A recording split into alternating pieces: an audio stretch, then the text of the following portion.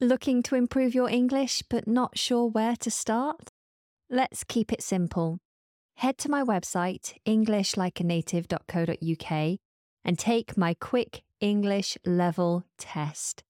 It's designed to be quick and easy, and it will give you a very clear starting point for your learning journey. Spend a few minutes today for better English tomorrow. I'll leave a link in the show notes. Hello! You're listening to the English Like a Native podcast with me, Anna, and this series is called Your English 5 a Day. This is week 10, day 1, and we are increasing your vocabulary by 5 pieces every day of the week from Monday to Friday. So let's kick off today's list with a very beneficial word. It's the word beneficial. Beneficial is an adjective. How do we spell it? B-E-N-E-F-I-C-I-A-L. Beneficial. Beneficial. If something is described as being beneficial, then it is helpful, useful, or good for something. It has benefits. It is beneficial. For example, it's beneficial to your health to exercise, eat well, and sleep well. It is beneficial to your English learning to have good resources to listen to, like the English Like a Native podcast. Here's a real example sentence, because those last ones were off the cuff. So here's another example sentence. I should have said another rather than a real one, because they're all real examples. But here we go. I think a stay in the country would be beneficial to your health. Shall I book a spa break? Oh, that would be lovely, wouldn't it? All right, moving on from beneficial. Let's go for a verb this time. We have place. Place. Now you might think, oh, well, this one's easy. Maybe. As a noun, you've heard place, if somewhere is a nice place, but you may not have heard this as a verb. So it's spelled P-L-A-C-E, place, and if you place something, then you're basically putting it in a very particular position. So there is a difference between just putting something down and placing something down.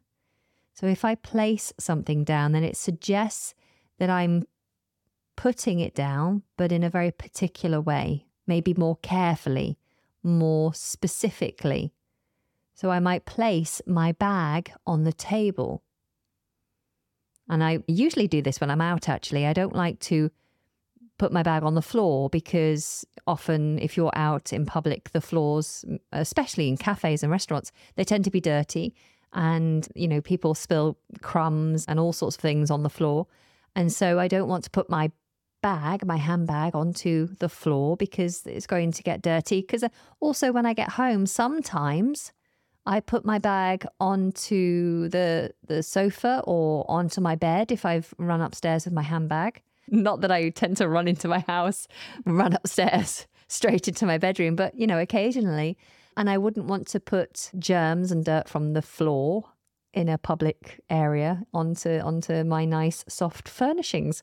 So I often place my bag onto a table or chair when I'm out. So I very specifically put it into a place. I place it. Here's an example sentence. Could you place this vase on the coffee table, please? I'll buy flowers on the way home tonight. All right, let's move on to an idiom now. And the idiom is to come up trumps. To come up trumps. I'm spelling this C-O-M-E, come, up, U-P, trumps, T-R-U-M-P-S. Come up trumps. If you come up trumps, then it means you complete an activity successfully or to produce good results, so to do well, especially when you're not expecting to, or if other people don't expect you to. So it just means that you are successful, that you win, that something good has happened. You've come up trumps. Fantastic. I didn't expect this, but it's great. Here's an example sentence. John's uncle came up trumps, finding us a place to stay at the last minute after the holiday firm cancelled our booking. And sometimes that happens, doesn't it? Something bad or seemingly bad happens. Like your holiday has been cancelled by the holiday operators. They say, I'm really sorry. We've had to close the hotel. And so we'll refund you your money. You're like, what? We're supposed to leave on Friday. And it seems like a terrible thing. But then because everything is rushed and last minute, suddenly you find an amazing deal because it is last minute. Something you would never have expected comes up. And you're like, book it. We're going to go and stay in that 5-star hotel for half the price. This is amazing. And so something good happens unexpectedly. You come up trumps. Next on our list is the phrasal verb go for. To go for something. This seems very simple, but I'm going to spell it for you anyway, just in case you've misheard me. This is 2 words, go, G-O, for, F-O-R. To go for something. If you go for something, then you attempt, you try to get it. You try to gain it or attain it. So you cannot separate this phrasal verb. It always has to be go for something. You'll often hear people say, go for it. Go for it. Go for it. And this would be used when the context is already understood. So if I say to you, I'm thinking about starting a new podcast. This was something I was saying last year. I'm thinking about starting a new podcast. You might say to me, Anna, I think you should go for it. I think that's a great idea. Go for it. Try and do that. Try and be successful in that. Or I might say, hey, I saw a really nice slice of cheese in the fridge. Do you mind if I eat it? And you would say, hey, do you know what? I don't want it. Go for it. Go and get it. Go and have it. It's yours. So to go for something. Here's an example sentence. I've decided I'm going to go for that promotion. I think I deserve it, and I think I have a pretty good chance of getting it, don't you? And last on our list is a noun. It is contributor. Contributor. Let me spell that for you. C-O-N-T-R-I-B-U-T-O-R. Contributor. Contributor. A contributor is a person who contributes, who gives something towards something.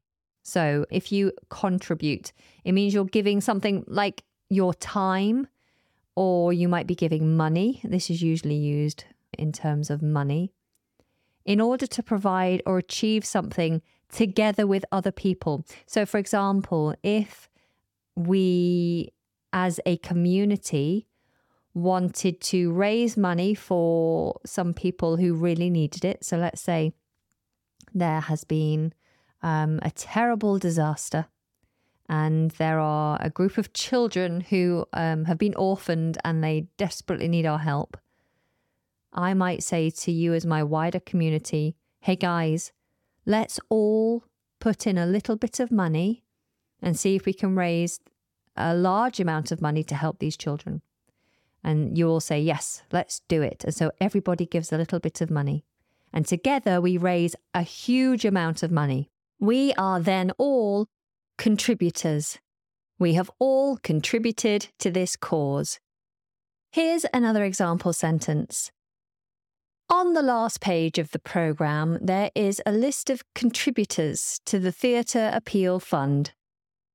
Okay, that's our 5 for today. Let's recap briefly. We had the adjective beneficial, something that is good for you, that's helpful or useful. We had the verb to place, meaning you put something in a particular position. We had the idiom to come up trumps, which means to be successful or have a good result, which was unexpected. We had the phrasal verb go for, which means to attempt to get something or achieve something. And then we had the noun contributor, someone who gives something as part of a wider group of contributors in order to achieve something bigger together. So now let's do it for pronunciation. Please repeat after me. I'll give you each word twice. Beneficial. Beneficial. Place. Place. Come up trumps. Come up trumps. Go for. Go for. Contributor. Contributor. Very good. Okay, let's bring all of those together in a little story. Question mark. This is a diary entry, not really a story, but you know what I mean. Let's go for it. Hey, go for. Dear Diary, today is the big day. I've decided to go for the promotion at the advertising company. I've been working hard for this opportunity and I think I have a good chance of getting it. I've been a valuable contributor to the team and I have some great ideas for the future projects. I hope I can impress my bosses and show them that I have what it takes to be a great team leader. I'm feeling nervous, but also excited. This promotion would be very beneficial for my career and my personal growth. It would also mean a better salary and more recognition. I've always dreamed of working in an environment like this, where I can unleash my creativity and passion for advertising. I can place myself firmly on the ground and finally be a part of the world of corporate advertising. I know the competition is tough, but I'm confident in my skills and experience. I've prepared well for the interview and I have a portfolio of my best work to showcase. I'm ready to face any challenge and prove myself. I believe I can come up trumps and secure the promotion. Wish me luck, diary. I'll write to you again after the interview and let you know how it went. Maria. Did you spot all of today's words and phrases? I think you probably did. Well, I hope you found it useful. It's been lovely to spend this time with you. Whatever you're doing, wherever you are, I hope that you're happy and having fun. Until next time, take very good care and goodbye.